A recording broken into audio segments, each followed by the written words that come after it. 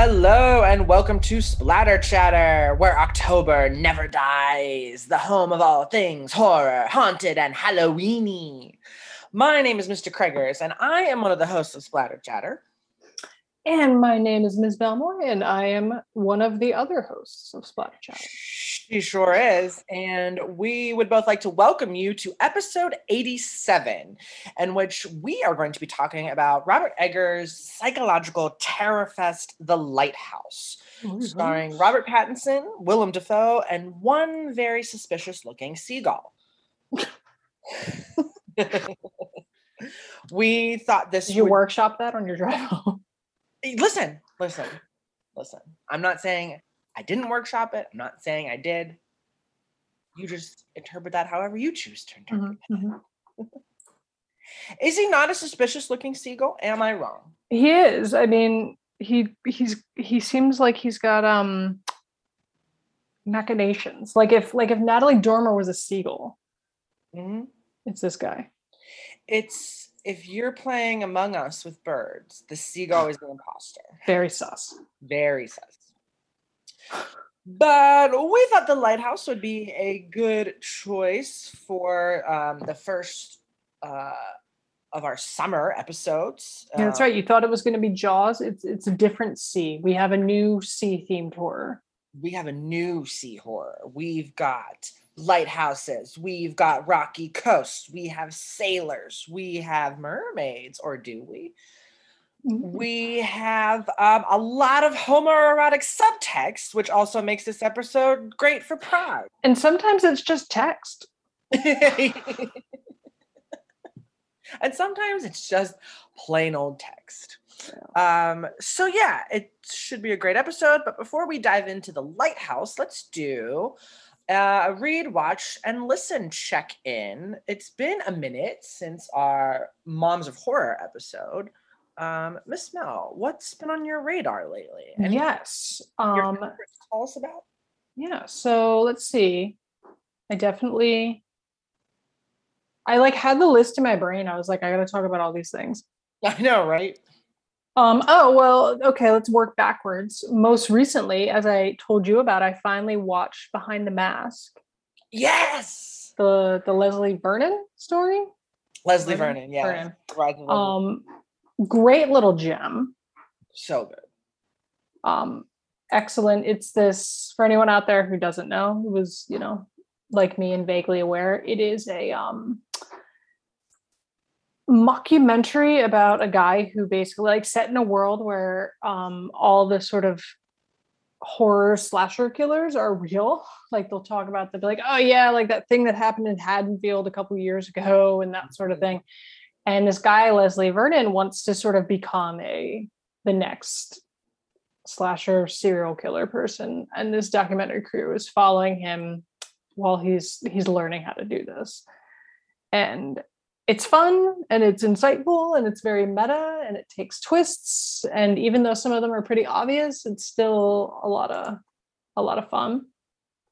It's a ton of fun. Yeah, I really enjoyed that. It's long, but it was. It is long, which I forget every time I revisit it. But they do a lot of good build up, I feel like, before before that major twist comes in for the third act. Yeah, well, and I feel like it kind of gives itself away a little bit because it walks through how the ending will go in the middle, and you're like, okay, well, if you're doing this, then but no, like even if you can guess halfway through kind of what's going down, it's a lot of fun. I love the sequence where he's going through and prepping the house.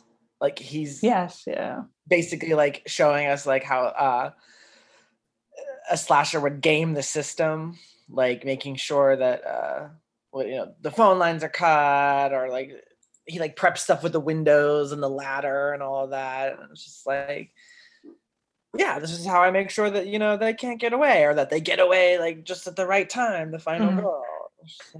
Yeah. No, that was a ton of fun. I kind of wished I had watched it like in October, but I can always just rewatch it in October. That's fine. Yeah. Um, that would make a good double feature with The Final Girls. Mm-hmm. Yeah. These meta slasher send-ups. Yeah.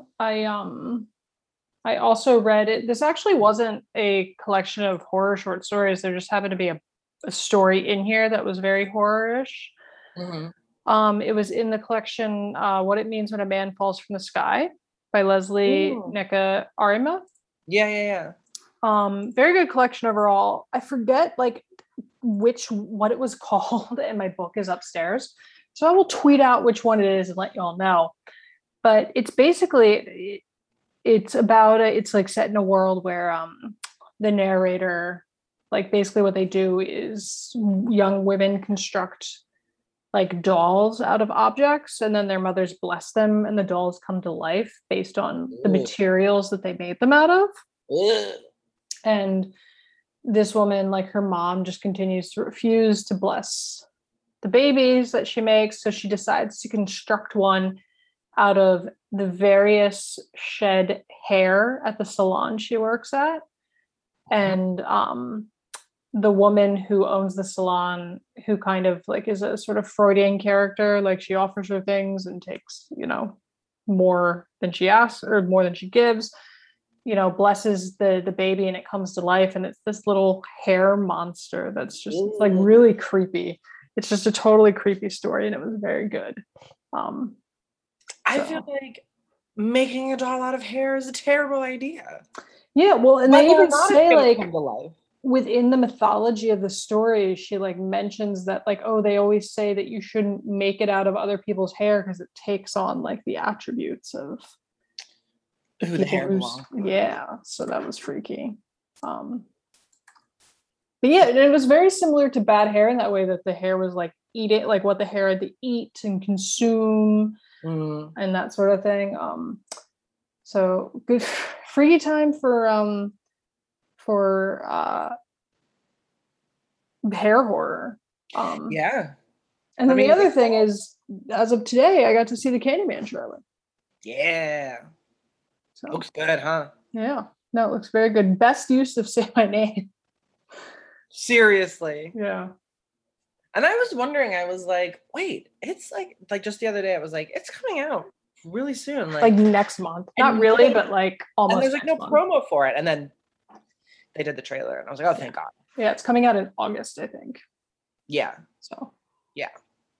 Lots is coming up in addition to Candyman. There's the Forever Purge, which is the pandemic one. It's the one where a pandemic happens during the purge.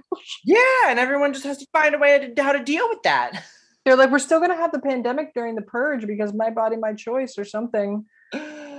Yeah, and Escape Room 2. Oh, I did see a trailer for that. That seemed mindfucky. I never saw the first one, so I don't. The first one was a fun enough ride.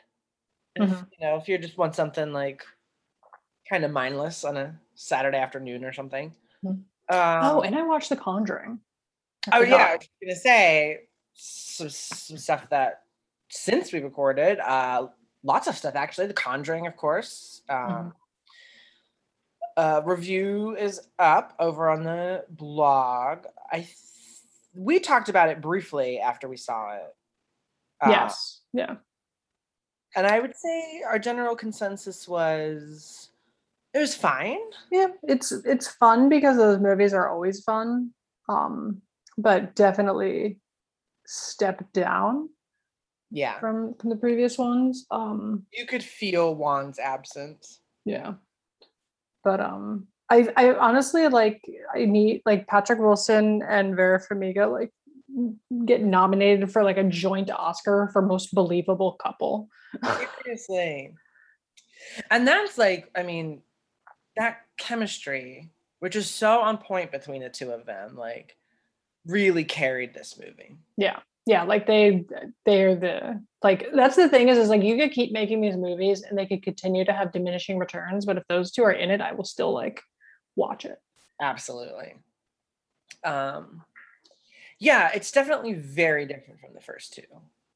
But it was fine for what it was. I'm not sure what I want to see next from this franchise and like this universe of films, but it feels like they need a shakeup.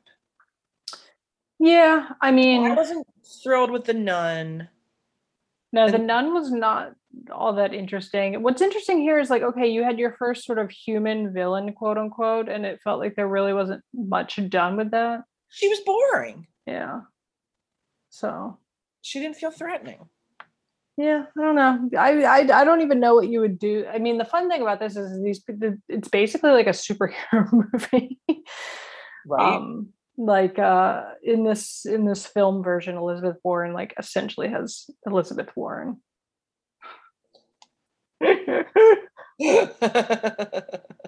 That's not her name. Imagine if it was Elizabeth Warren. I knew, you know what's funny is like I was thinking about that because they're also from they're from New England. Elizabeth Warren's from New England. It's messing me up. Lorraine Warren basically has superpowers. No relation. No relation. No, but I'd be interested to see. I know that they've got a planned movie. They've got like 2 planned movies that are in development right now. Yeah, because isn't it another nun movie? It's another nun movie. And it's one for the weird, creepy, tall, crooked man. And I think there might be one more. I know that they had originally intended this movie to kind of set up for a spin-off on the demon that was in this movie, and then they edited most of the demon's backstory out of the movie. I was gonna say we don't really care about the demon. And yeah, no, I'd be more interested to see a backstory on she's just credited as the occultist. Right. But yeah, I mean, I don't know.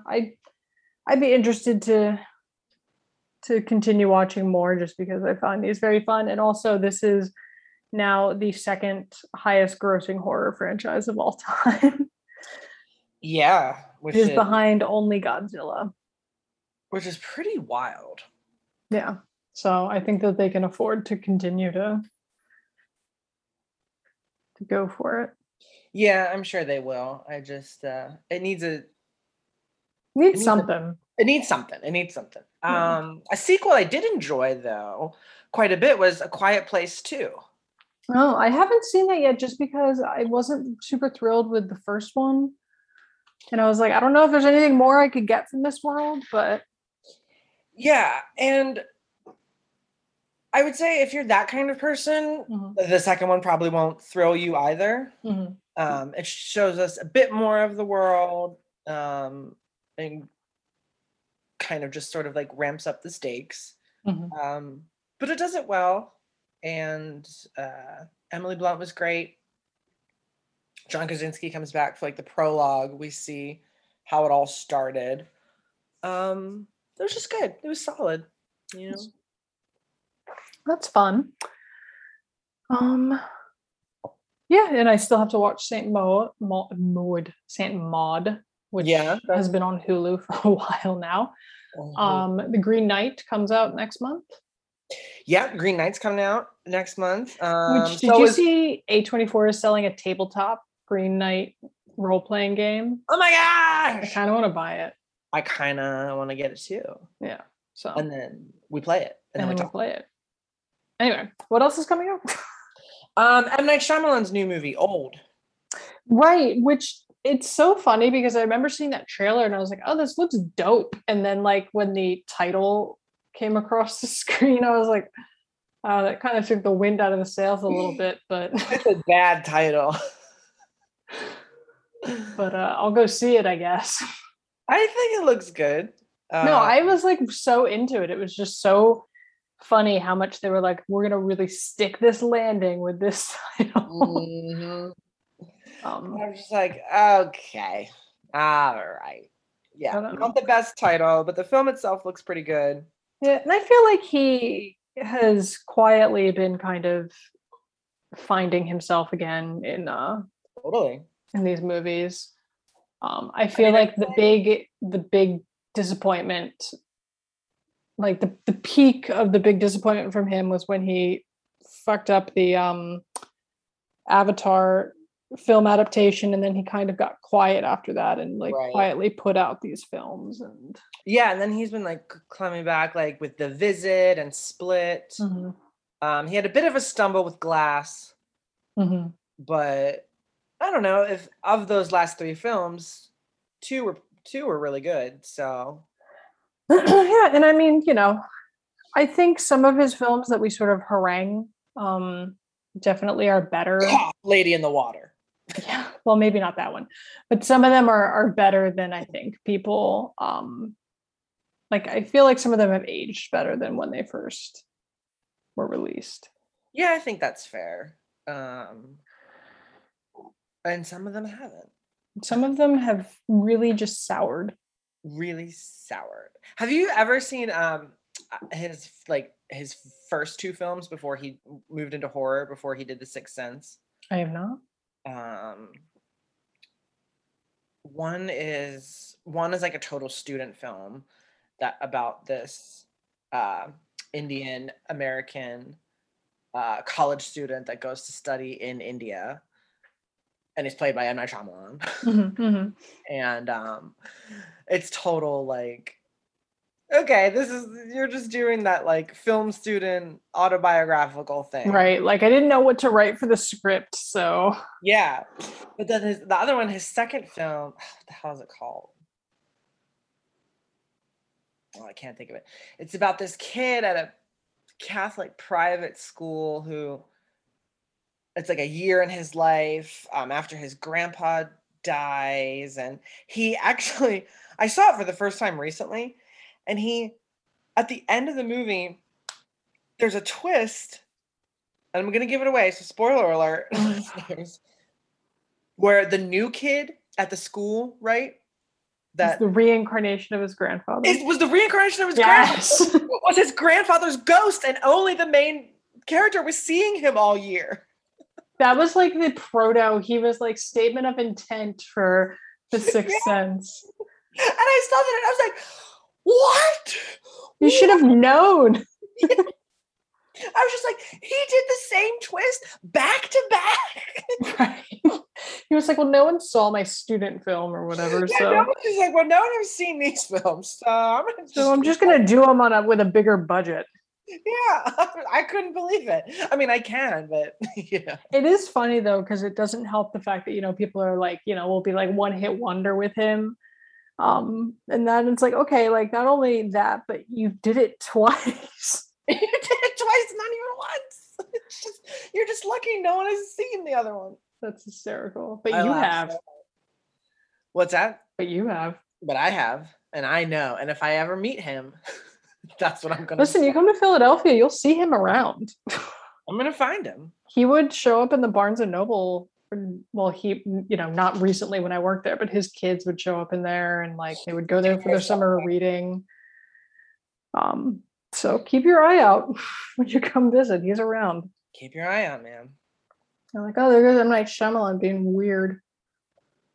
Oh, M. Night. But tonight, we take a journey to 19th century undisclosed New England coastline. Right. Potentially Maine. Although I guess like Ephraim has that accent because he came from like a logging camp up in Maine. I don't know. But yeah. I don't know. Somewhere between Connecticut and Canada. And Nova Scotia. Is where we set our scene. Mm-hmm. So let's take a listen to the trailer.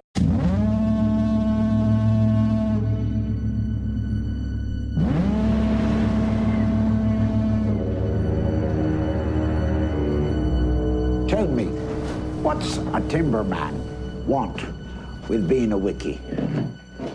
Just looking to earn a living, just like any man. Starting new. On the run.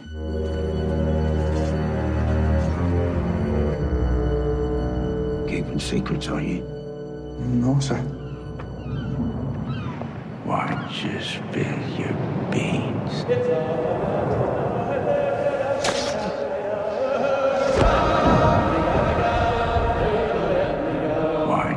spill your beans. Why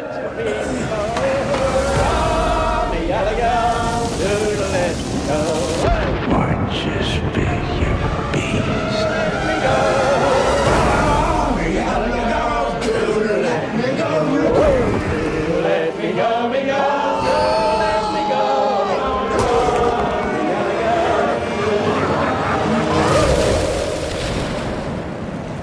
How long have we been on this rock? 5 weeks? 2 days? Help me to recollect.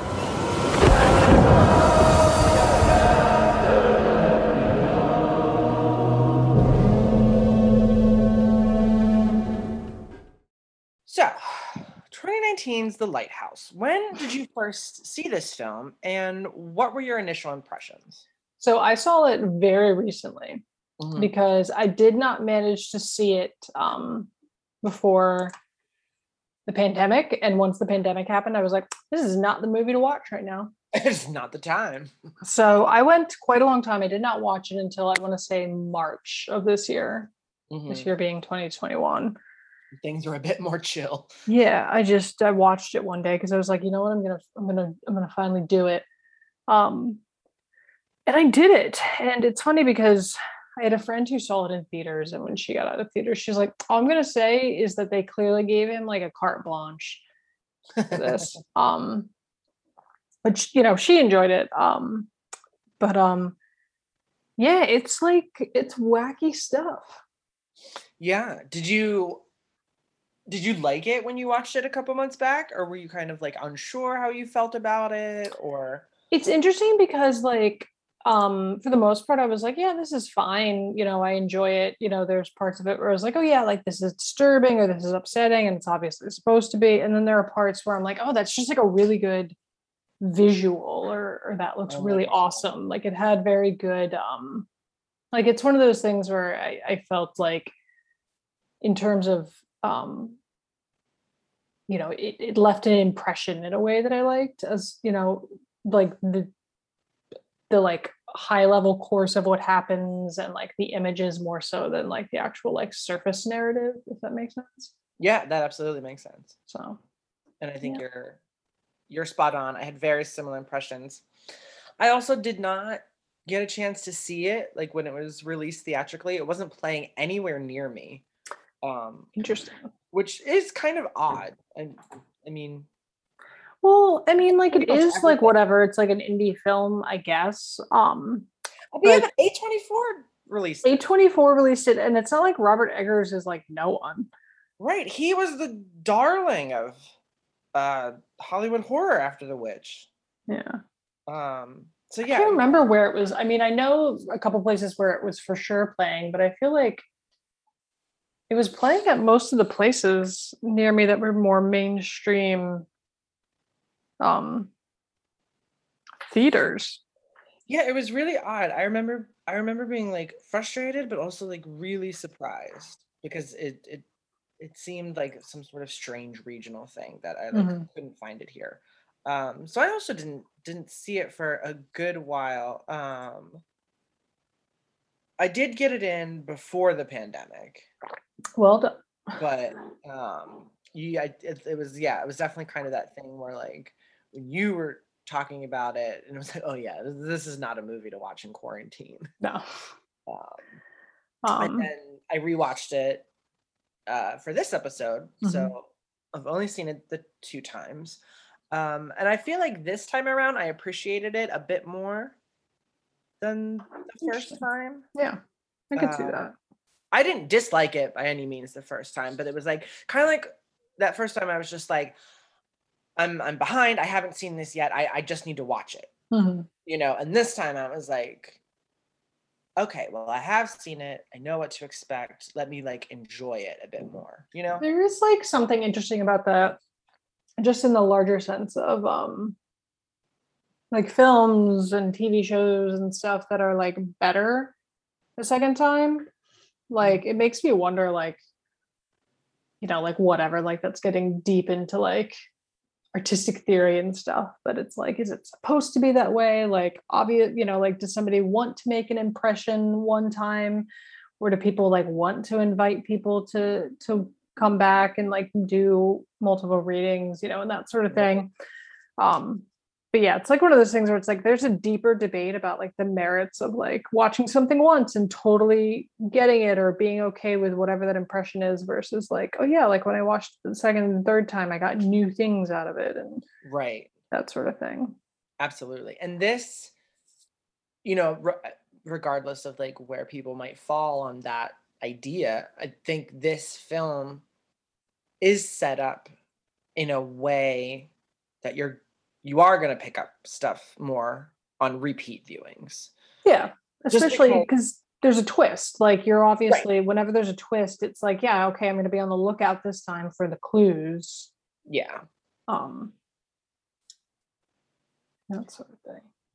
Right. So, as to the film itself, it centers around two men,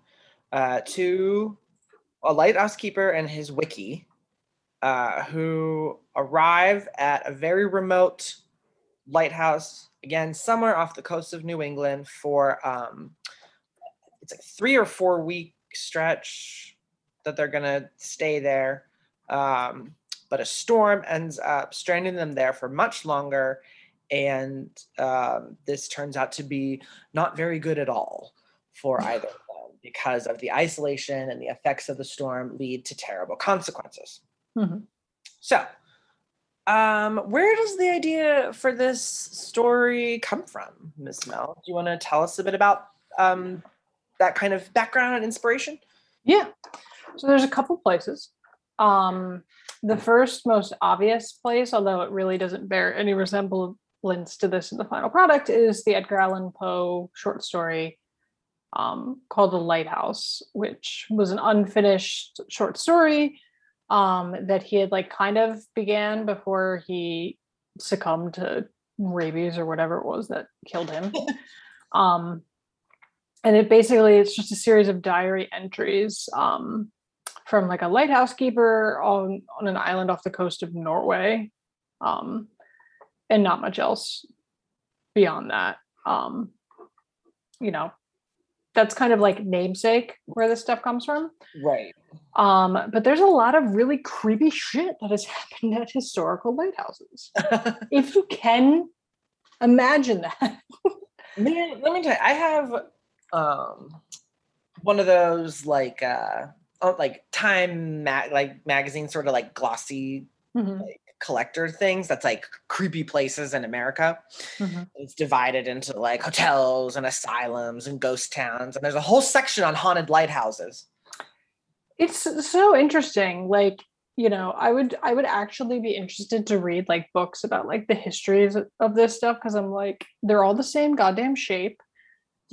Like you stick them out on like remote like rocks in the middle of, it's not even like an island, it's bizarre to me. Yeah. But anyway, 2 incidents in particular kind of were places that Eggers pulled from to develop this story. The first one, which is like the most like content-wise one, was the events of the Smalls Lighthouse, which happened in 1801 off the coast of Wales. And by off the coast of Wales, I mean 20 miles. Damn. Yeah, on a very, very tiny, like literal spit of land. If you look up this lighthouse, like it's, you couldn't park a car there. It's very tiny. Imagine being 20 miles off the coast of Wales in 1801. Yeah. So good. Yeah. And this lighthouse was built out there in like 1766. Jesus. It's older. Actually, what were you gonna say? Older than the United States. Yeah. The first lighthouses were believed to have built in like 1730. So it's it's in the late early generation of lighthouses, as it were. Yeah. but yeah, it's out on a very tiny place. If you look at where it is on a map, it's like just a dot in the ocean. Like it's nuts. And that's the other thing too. I'm like, okay, 20 miles out, like what good is that going to do me? Well, and also, if it's the only thing out there, what is it warning ships away from? I'm not sure it's so much warning them away as much as saying like, you're coming in. Yeah, here is land. Like follow this. Like I'm guessing. Like I guess I don't know enough about like what. Because my understanding was lighthouses warned ships of, land or rocks or formations. Right. Don't get too close. And that sort of thing. This is positioned very far off of land. I'm guessing because it's meant to like signal to ships that have been crossing the Atlantic that, they're almost come this way. Yeah. Regardless, in 1801, two men, both named Thomas, were stationed at the lighthouse, Thomas Griffith and Thomas Howell. And they reportedly did not get along. That's kind of something that people have talked about after this happened, just because obviously no one was there to know. But the story supposedly is that they did not get along. And basically what happened is that at some point Griffith became ill or injured in some way.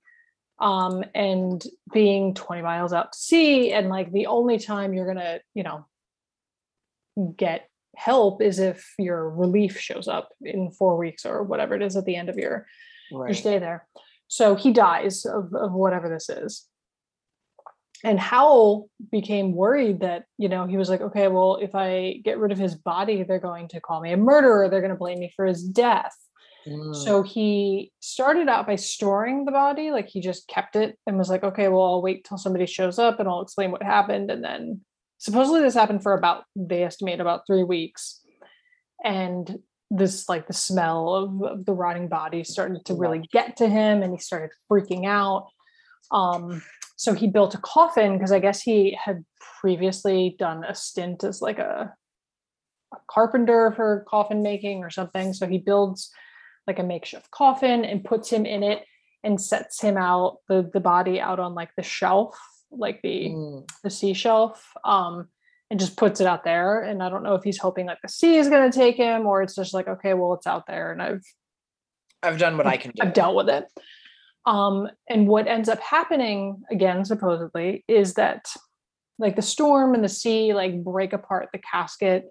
So the body's exposed and it's like blowing in the wind, and passing ships could see it and they thought it was a man waving at them and they had no idea it was a dead body. Oh my gosh. And meanwhile, like Hal is like losing it because he's like on this island all by himself with just a dead body and he's freaking out. And by the time, like relief shows up, he's like lost his mind. I mean, yeah. And supposedly this led to the like commission, I think it's called the Commissioners of the Northern Lights, setting up a rule that you had to have 3 people at a lighthouse instead of just 2. No more duos. Yeah, so that's one of the main stories. The other one, and the one that is probably more famous, and there's been a couple movies about it, or at least one with Gerard Butler, and a book that I think either just came out or is coming out this year that I think is based on this as well, as kind of a historical fiction. But it's the incident at the Flannan Isle Lighthouse, which is the Flannan Isles are on the coast of northwest Scotland, like way up there. And this happens in 1900. There are 3 lighthouse keepers here because, we had that incident and now we have 3. 100 years ago. Bit of a snafu. Yeah. So basically what happens now is there's 3 lighthouse keepers and then one of them gets rotated out every couple weeks and they go like that. So there's 3 of them here. It's Thomas Marshall, James Ducat, and Donald MacArthur. They're doing their thing, lighthousing as far as anyone knows. It's chill. And then their relief comes to show up. A boat docks with the guy who's supposed to relieve one of them. and like the lighthouse had not been operating to like call them in to land, which they thought that bizarre. So they get there and they start looking around, and they find that the place is empty. The men's coats are still on their hooks. There's food from like half-finished meals sitting like on the kitchen counter.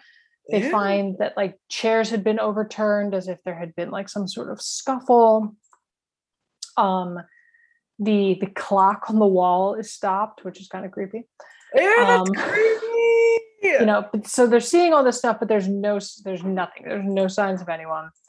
The island that this lighthouse was positioned on, Eilean Mor, was supposedly had a local reputation for supernatural stuff, particularly negative things. It was the ancestral home of Clan MacPhail. There was a lot of ruins there, including a ruin of a chapel dedicated, they think, to Saint Flannan, but they don't know which one because there is many apparently.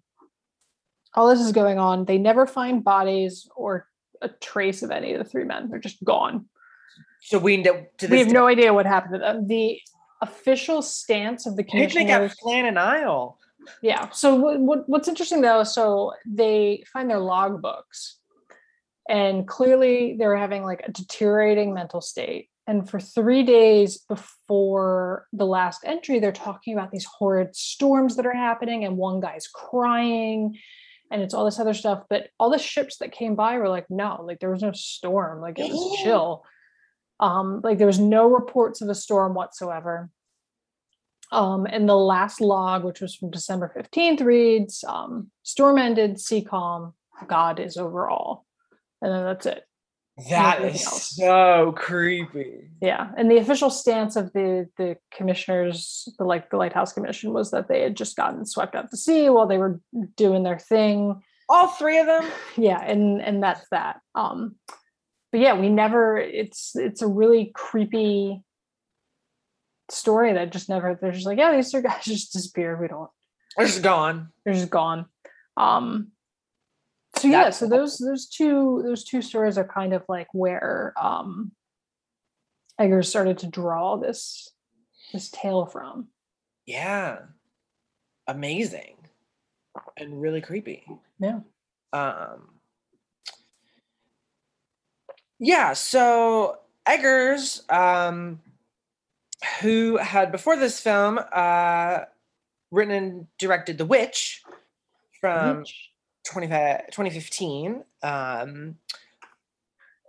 was really attached to this idea of the lighthouse before The Witch even hit theaters, because it was actually when he was having dinner with his younger brother Max, and kind of lamenting that he had been pitching The Witch around Hollywood for 3 years and wasn't getting any bites, any takers. No one wanted to fund the film, and he was just sort of like venting his frustrations when Max shared his own struggles with the screenplay that he was working on about a ghost story that was set in a lighthouse, and that it was going to be loosely based on Poe's unfinished short story.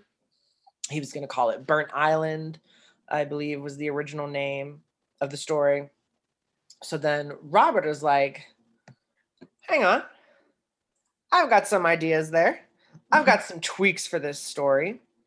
So he kind of offers his own sort of twist on this lighthouse set story that his brother is working on. And that helps Max get unstuck in the writing process. And together they start doing their research. They come across this Welsh myth, this story about the two wickies at the Smells Lighthouse, both named Thomas, that Ms. Mel just told us about. They are coming across, all these various other nautical lighthouse things. They're looking into mythology, and kind of as they're in the middle of all of this, The Witch finally gets its funding. So this background work on the lighthouse gets put on hold because that Robert Eggers had to go make The Witch, and that's a long process, and then it's a long process when you're done, and it's a long process when it's debuting in theaters. So things in the Lighthouse were on hold until after the theatrical rollout. The Witch was obviously very successful, commercially and critically, and that sort of launched Eggers into critical darling status, basically to the point where the studios were basically just like, you can pick whatever the hell you want to do for your next project, and we will just fund it because you knocked it out of the park on your first time up at bat.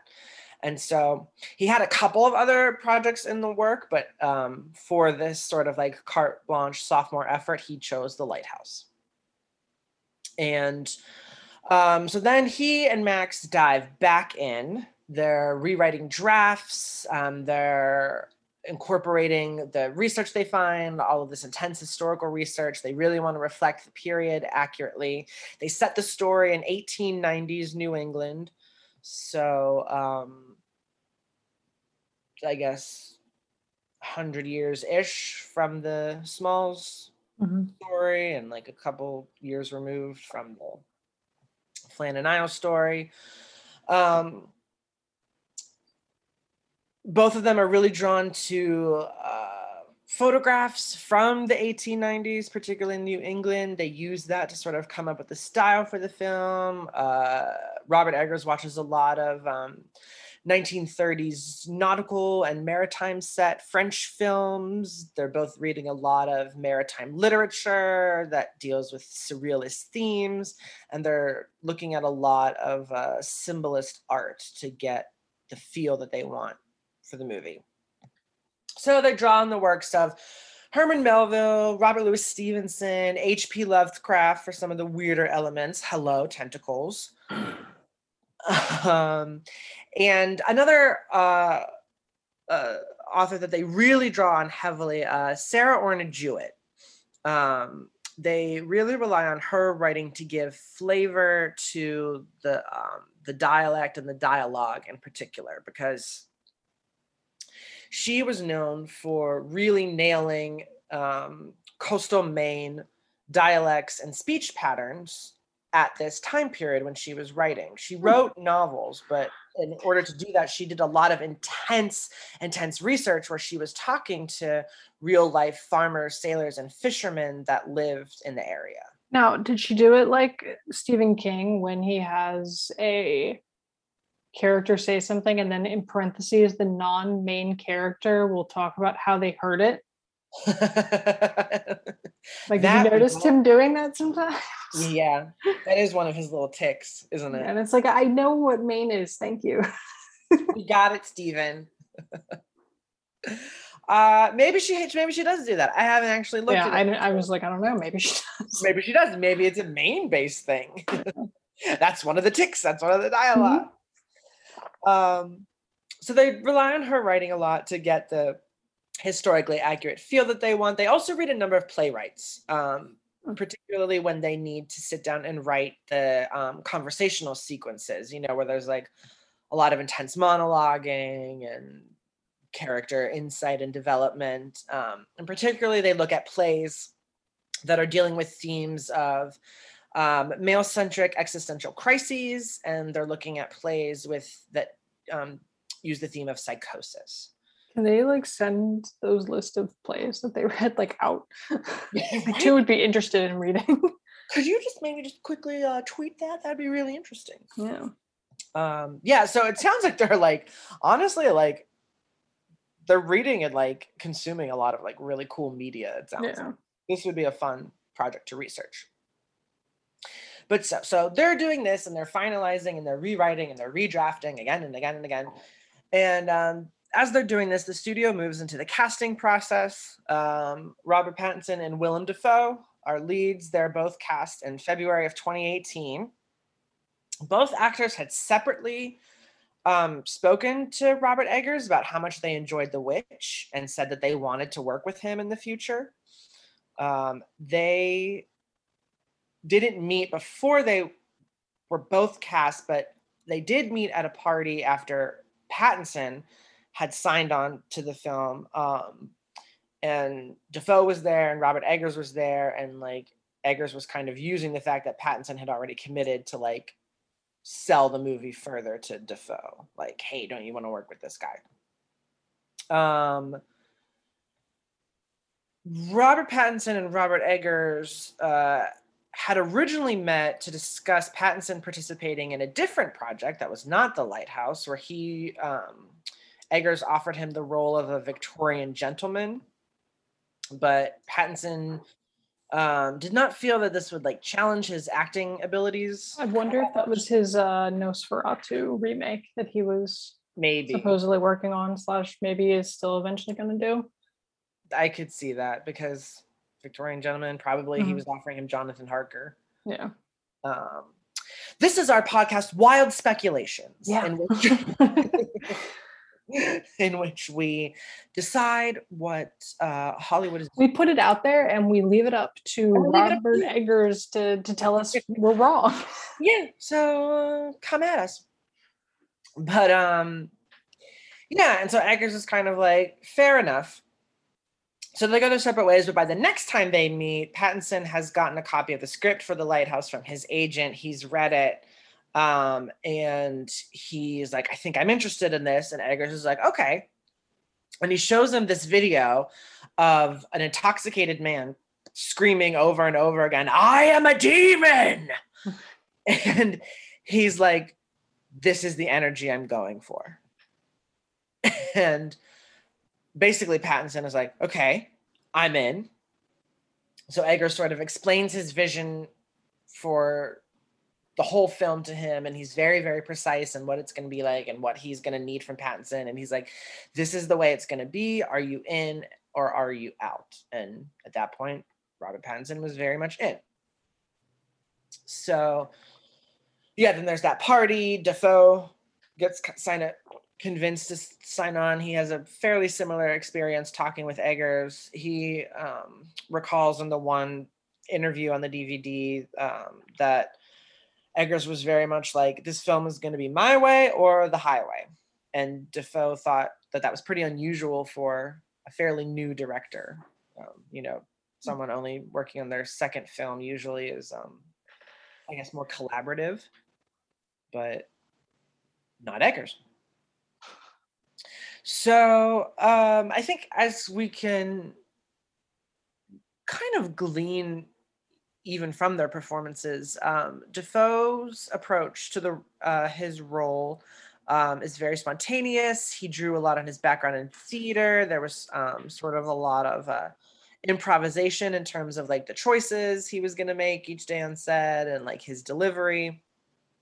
But Pattinson was the opposite. He was very like well rehearsed and methodical, and he based everything in his performance on like deep discussions of the script with Eggers, which I think is interesting, just given how their characters end up coming across. And I could see that even like in what I, in my parasocial relationships with both of them, understand of them as people. Yeah, absolutely. And so they start filming on April 9th, 2018 in Canada. Filming lasted for 34 days, mostly on Cape Fortune, which is in Nova Scotia, in Leif Erikson Park, and at a hangar bay at Yarmouth Airport, where a 70-foot lighthouse was constructed for filming because no existing lighthouse was found to be suitable for the needs of the film. I mean, lighthouses are pretty small. To get all the camera and equipment in there would be difficult. So it was, by all accounts, it was a pretty difficult shoot because all of these places are pretty remote. There were a lot of complex logistics because of the way this movie is shot. And the weather was all natural. There weren't wind or rain machines, so everything we see is the real weather, which makes it great for the film, but very difficult conditions to work in. And apparently a lot of slippage on the rocks. And the crew was very worried during that one night shoot where Pattinson's character like walks into the waves. they had been like, I guess, watching the surf patterns, and they were like really concerned he was going to get swept away by a like tie a rope around it. Yeah, they were like, I think there's a riptide. We might lose him. We might lose Pattinson. But then they were like, it was like stressing out the PAs apparently because they couldn't get it right with the lighting, and he had to do that take like 25 times. Ooh. And like, so you just had like these like stressed out PAs on the side all the time, just like, we're gonna lose Pattinson. They keep sending him into the water. So, but obviously he was fine. Yeah. That we know of. He did get COVID, but that was an unrelated thing. That was an unrelated incident. And so some of the difficulties, if for those listening that don't know, the film was shot in black and white. It was shot on 35 millimeter with 1:19:1 aspect ratio, which means the frame is a nearly perfect square. And there's an orthochromatic aesthetic that was used in order to evoke 19th century photographs so that the film would look basically like moving photographs from the late 1800s, which is great effects. It's an absolutely beautiful and gorgeous film to look at. But in order to accomplish this, it involves a lot of like really complicated lenses and special cameras, and they have to do crazy things with the lighting. So it was a difficult shoot, but a deliberate choice because they wanted to make the film feel old and to make the film feel tight and narrow and claustrophobic, because that's some of the themes that we're dealing with here. So that was the choice to not use widescreen, which was a development that only came about in the 1950s. So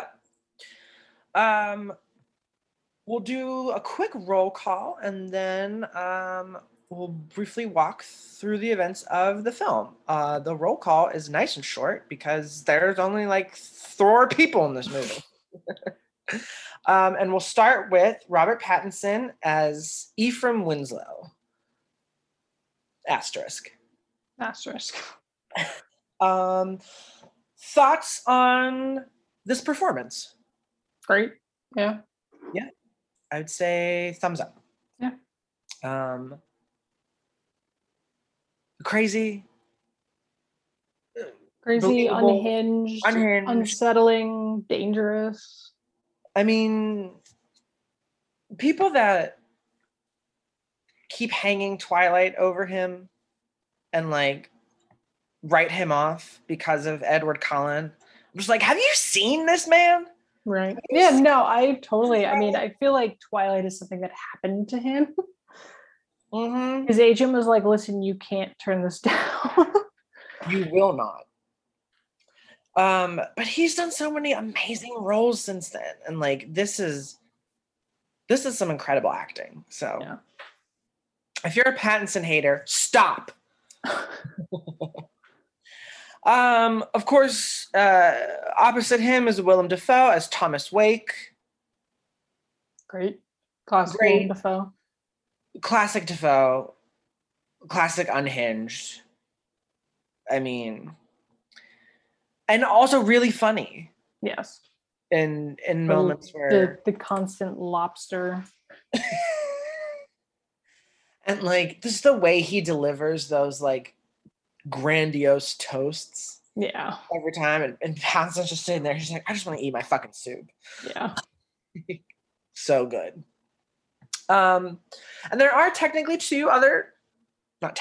are 2 other performers in the cast. We don't see all that much of either of them. But it's Valeria Karaman as the mermaid. And Logan Hawkes, who plays I guess we're doing spoilers. The real Ephraim Winslow. Yeah.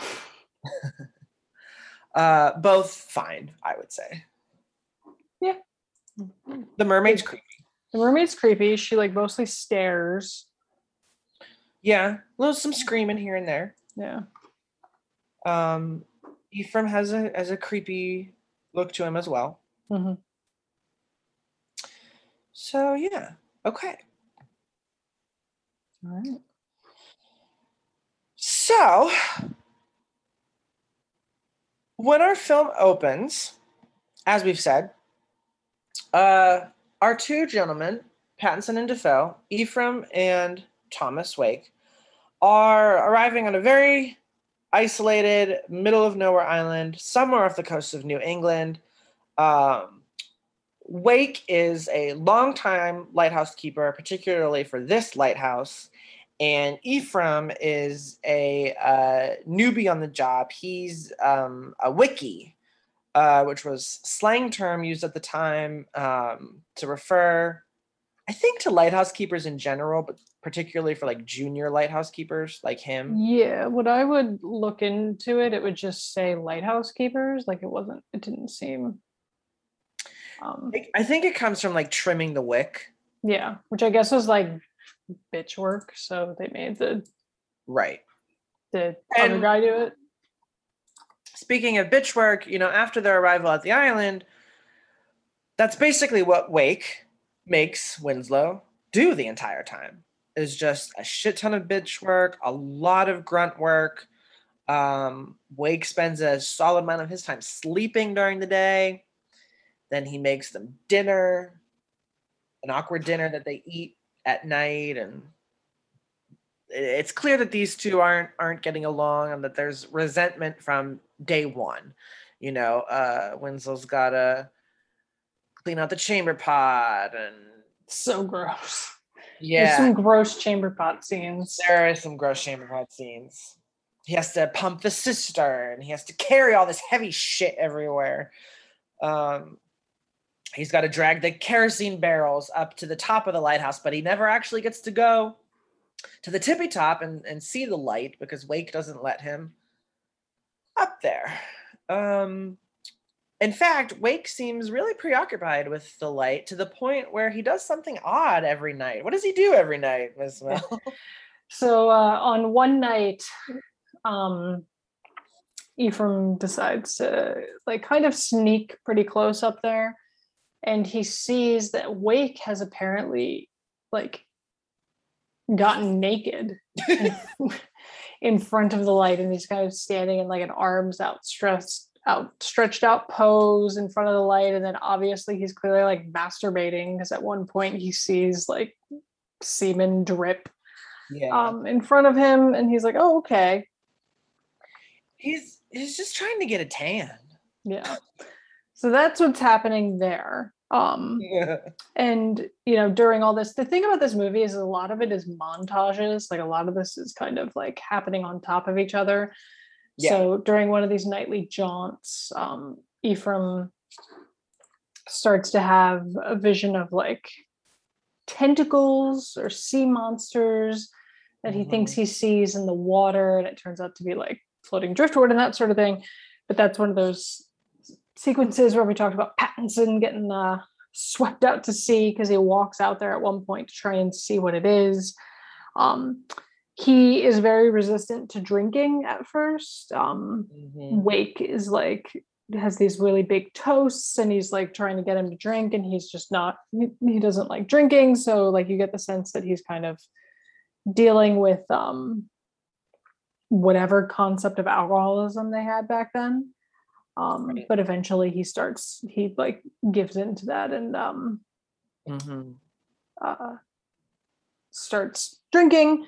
There's also a bit about a seagull that's kind of creepy that we've mentioned, that Wake Ephraim's really annoyed by the seagull. It annoys the shit out of him. It's everywhere, and it's watching him, and we know it's the same one because it's got a fucked up eye.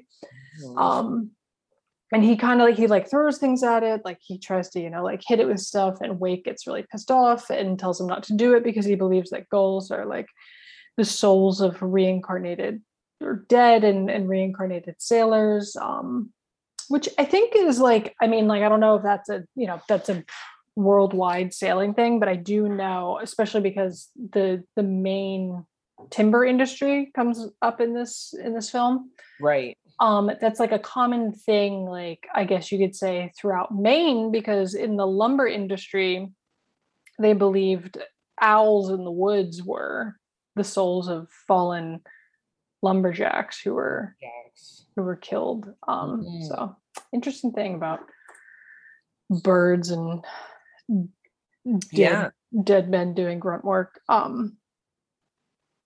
But at one point, we learned that the Wiki who was working there before Ephraim had died in some fashion after like losing his shit.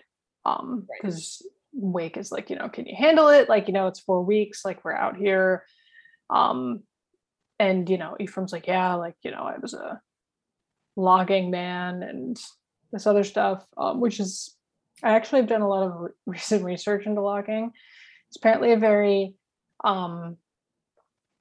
seasonal job, and this also will play into our discussion about the homoeroticism of this film and the LGBTQ subtext or just text in that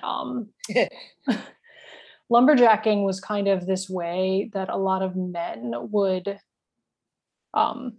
try and like prove their masculinity in like the quote unquote, like floofiness of urban areas that were popping up. They would be like, oh, I'm going to go be a man up with other men who are getting sweaty in their tight shirts up in Maine. So there's a lot to unpack there, especially women. Right. Especially with Ephraim. But we learned that he used to be the skinniest lumberjack in history. Yeah. And like I guess he was like, so one of the jobs that lumberjacks had was there would be a guy who would climb up the tree and there would be other guys who would actually do the work of felling the tree. So I'm thinking he was the guy who climbed up the tree. We're gonna say that was Ephraim's job. Yeah. But anyway, so they start to whatever, they're getting along-ish enough that they're not gonna kill each other.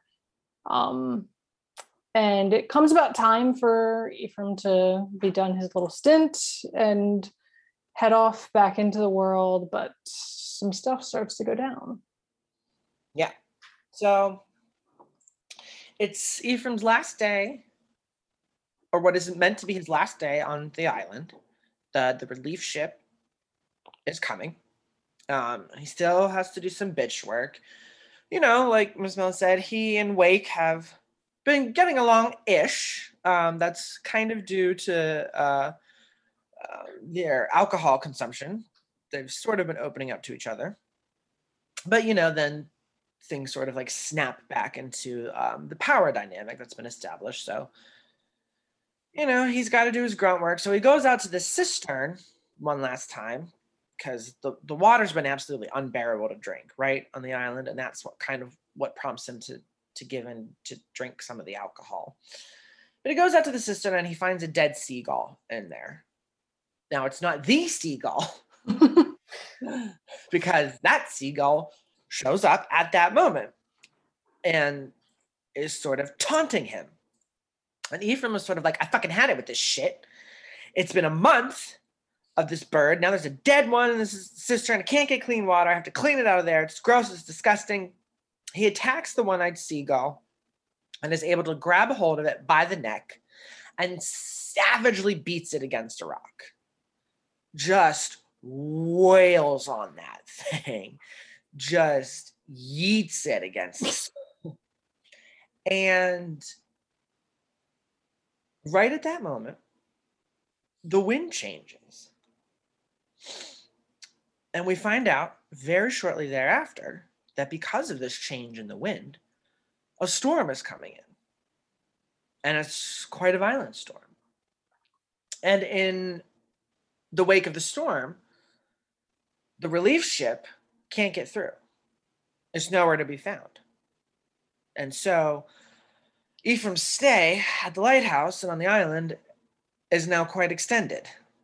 And we're not entirely sure how extended it's going to be. To make matters worse, the storm was so violent that it has spoiled their remaining rations. They have no food, and it's unclear how much longer they're going to have to wait until there is food / rescue. But, Wake remembers there are emergency rations. So they dig up this treasure chest to be like, okay, emergency rations. What do we got?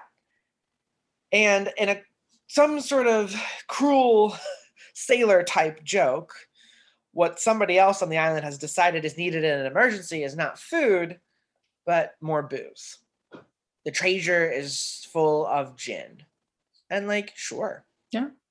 What do you think I did on my last day out before quarantine started? Because all the liquor stores shut down in Pennsylvania. Yeah, they get it. So, really no food. There's no clean water to drink. All they have is alcohol and an unclear sense of when things are going to look up for them. And Wake just keeps making Winslow do menial tasks and sort of stick to the order. Just keep going. So he has to keep dragging this back and forth. He has to keep emptying the chamber pots. He has to keep, whatever, painting the lighthouse. Yeah. And on one of his chores, he discovers that something has washed ashore. And that something is a mermaid. Maybe. Because Ephraim has had his own masturbatory secret. He's been sneaking down to the tool shed every night with a scrimshaw carving of a mermaid and jerking off to it. Now he sees what appears to be a real-life mermaid on the rocks and simultaneously flees, but also has sort of like this haunting vision, dream, nightmare sequence where he's making love with the mermaid, and then he gets really scared off by her mermaid vagina.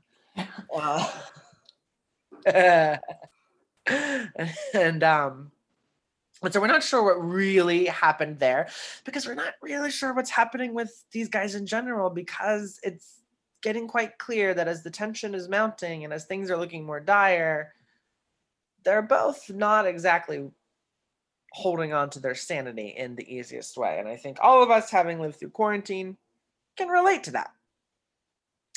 So it's at this point that I do believe that they have their big drunken confession with each other, right? Mm-hmm. Yeah. Yeah. You want to tell us about that? Sure. So basically, like things kind of like escalate. Like they're drinking gin, they'll have these moments of like really being like friendly and almost intimate with each other, and that can flip around into just like hostile arguments. There's this constant back and forth about Wake's like lobster, right? Like which both echoes like a married couple arguing over like dinner, and then like the lobster being like a metaphor for Wake's dong, I guess. So like this is going on. And basically, one night, Ephraim, like drinking, tells Wake that his name isn't actually Ephraim Winslow. His name is actually Thomas Howard.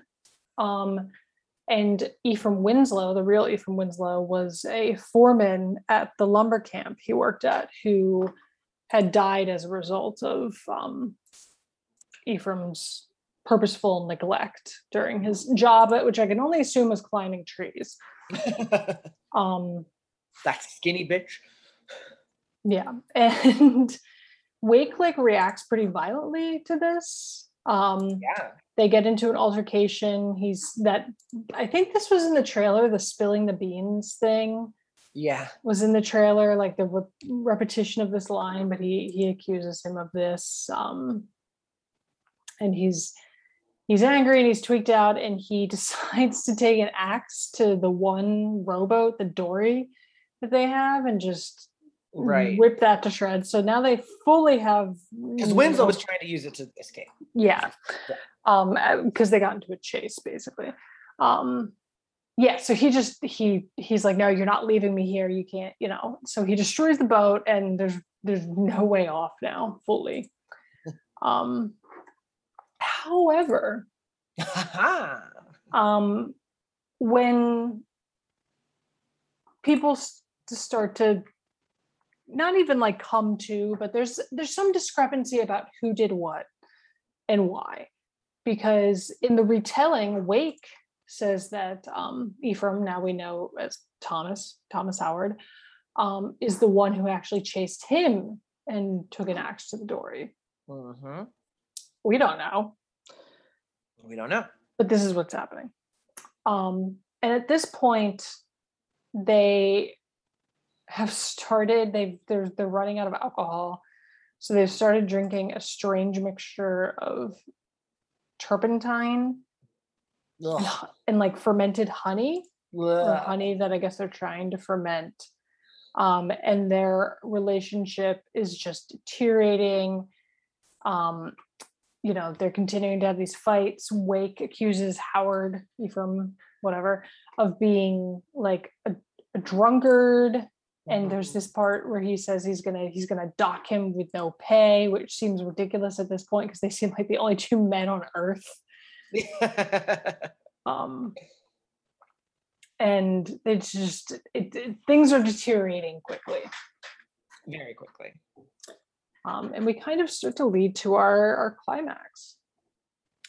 Yeah, this is when the tension and the spats and the arguments finally culminate, and the chase with an axe, no matter who did it, culminates in a full-on brawl between the two of them. And we mostly see it from Winslow's perspective, because during the fight he starts hallucinating the mermaid and her pulsing genitalia, or shark vagina. Shark vagina, and her shark vajage, and he sees the real Ephraim sort of like as a haunting specter. He's also, in his mind, he's seeing Wake as this sort of tentacled, barnacled, protean-like figure. And think like all the guys on Davy Jones' ship. Yes. Yeah, like a Flying Dutchman crew member. Yeah. And this pushes him into like savagely beating and kicking Wake until like Wake is broken. There, he's not going to be punching back. Like Winslow has gone all out, and there's this odd moment right after this, after he wins the fight, where he turns Wake into this like groveling dog-like servant to him for a brief moment. He walks him out of the house to the hole where the treasure was, and he kicks him in there, and he's going to bury Wake alive, and Wake will be the new treasure. And it's at this point that Wake delivers this very long Shakespearean curse. Oh my God. Yeah. It's like one of those things where it's like I understand. It's like yeah, like I understand I'm burying you alive, but Jesus Christ. Like Jesus Christ. And it's a savage curse, and the main points of it basically being that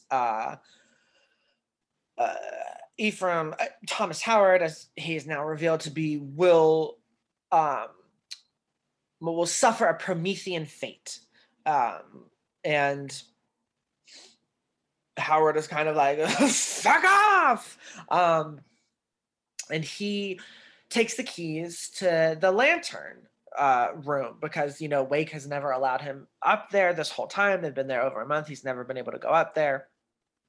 And so he's like, you're gonna choke on dirt, and I'm gonna go up and see the light. But Wake is like, fuck that. And there's another chase. The axe comes back into play. It's all a very Shining-esque for a while there. and they basically scuffle, not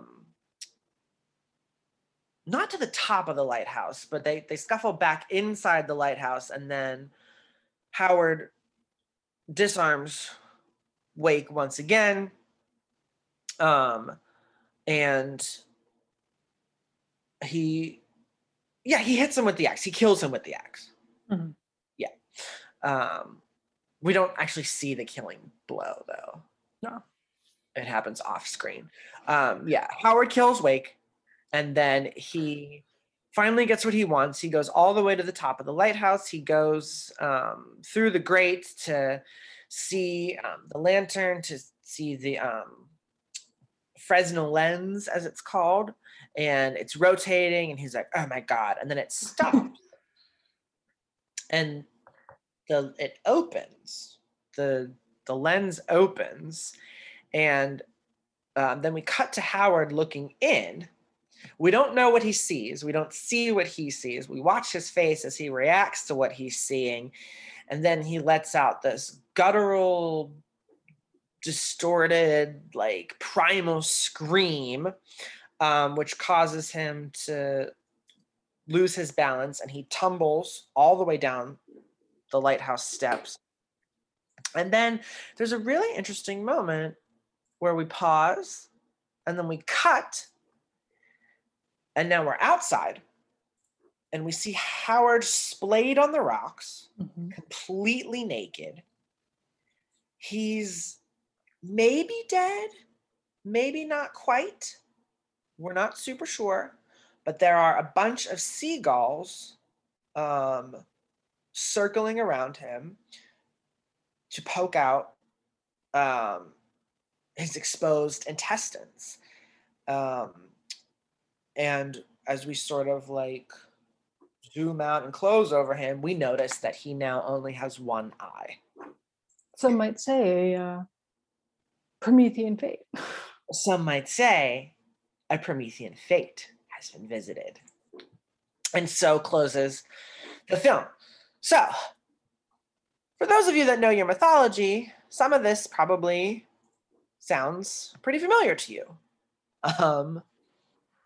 How Howard does end up suffering the literal Promethean fate, right? Yeah. Story of Prometheus brought light, fire, knowledge to humans, and was punished by eternally having his intestines pecked out by birds as he was exposed to nature. That's literally what happens to Howard at the end of this film. There's also the Proteus imagery, which comes up again. I'm not as familiar with Proteus. I know he was like a sea adjacent type figure. Yeah, he was like a Poseidon, like he like worked for Poseidon or related to Poseidon, but his big thing was that he was like an omen speaker, like a prophetic water creature. Sure. Okay. So prophetic, delivering the curse, prophesying how Howard was going to meet his end. Makes sense. Eggers has talked about drawing on Freud and Jung a lot when thinking about the film. That was part of their research. Obviously, there's a fair amount of phallic imagery in this movie. The scrimshaw carving, the cistern pump. The lighthouse itself. And the lighthouse itself. In fact, there was supposed to be, in the original version, a shot of the lighthouse moving like an erect penis. And then that shot was supposed to be smashed cut with a shot of Robert Pattinson's actual erect penis. But this juxtaposition was not included in the film at the request of some of the financial backers who were nervous about getting an NC-17 rating. So I don't know if that meant that this was filmed. Right. Does it exist out there? And they were like, did test screenings, and they were like, no. Yeah, I didn't dig that far into it. If it was, or I guess even if it would have been, I mean, like, props to Pattinson for being willing to do that. Assuming it would have been his actual penis. I know. I was like, would that? Yeah. It might have. Maybe it would have been. It would have been a actual penis. It would have been an actual penis on screen, which is rare. But that's not what we get. But we still get tons of penile imagery. Obviously, we've alluded to the text and the subtext and the pretty obvious reading that you can make of both characters as gay, particularly Winslow / Howard, and that the relationship between the two is very homoerotic, a lot of dialogue. You're pretty as a picture, your eyes are as bright as a lady's. And a lot of stuff that happens in the film. They're both masturbating in secret. There's a lot of hugging and cuddling when they're on good terms with each other. Like Wake's head is in Winslow's lap at one point. There's a moment where they almost kiss. Pattinson said there was apparently one take of the fight where they like pantsed each other. So you know. Do you what are your thoughts on?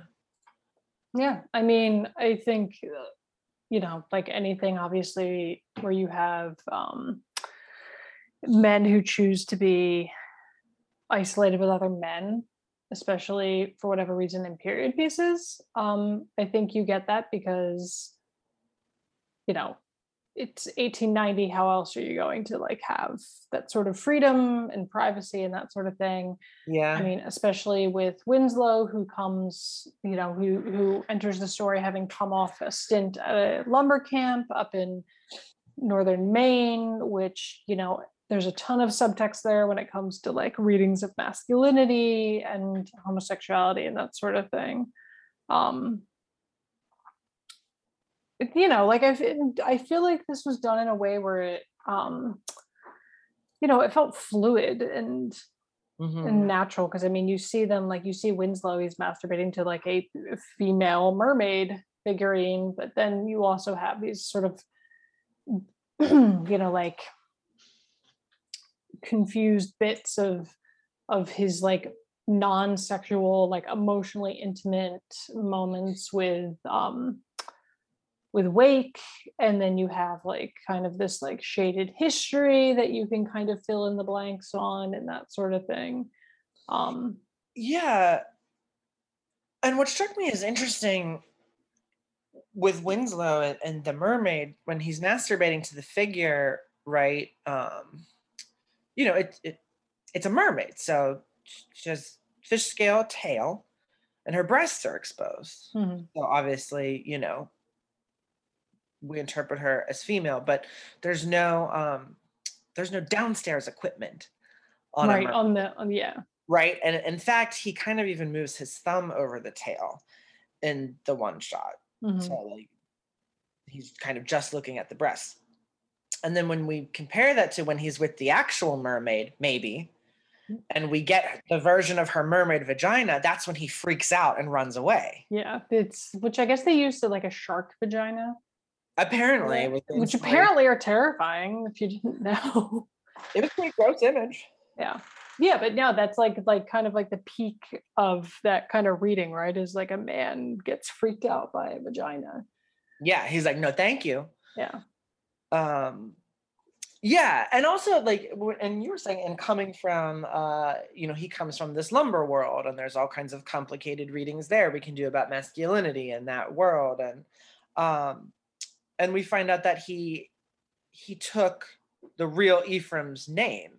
And like, so even just the idea of taking someone's name like after marriage, like I feel like there's something there, you know, because there's a lot about what you're called in this movie, right?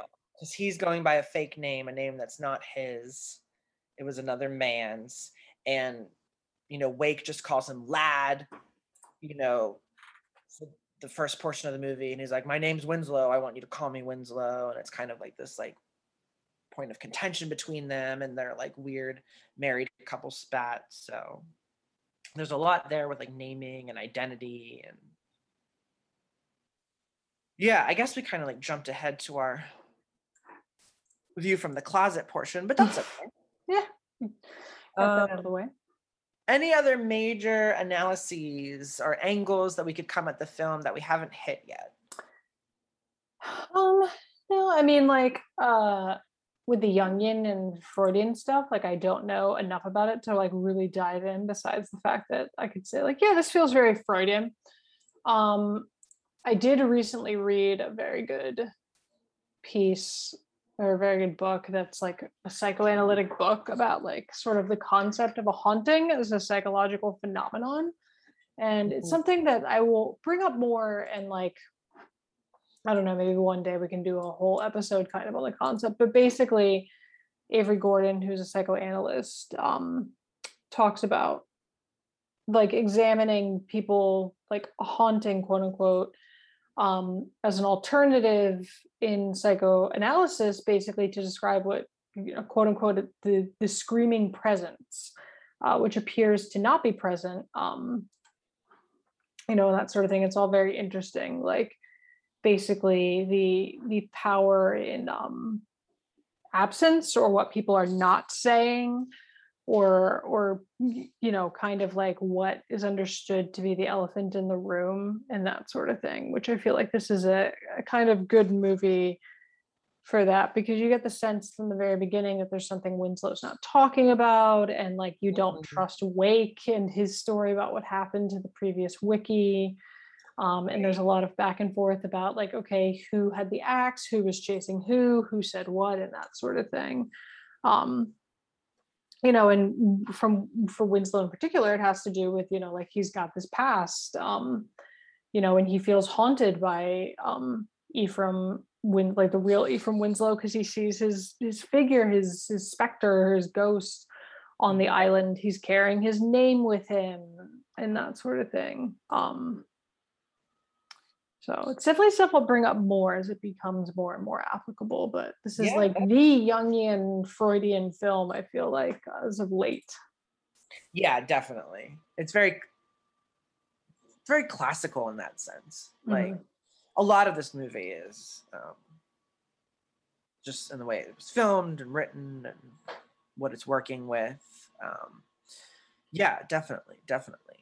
So we'll quickly talk a little bit about how the film did, which was relatively well. It premiered at Cannes as part of the Director's Fortnight portion on May 19th of 2019. It was also screened at the Toronto International Film Festival and the Atlantic Film Festival that September, and then it opened theatrically on October 18th of 2019, distributed by A24 domestically and Focus Features internationally.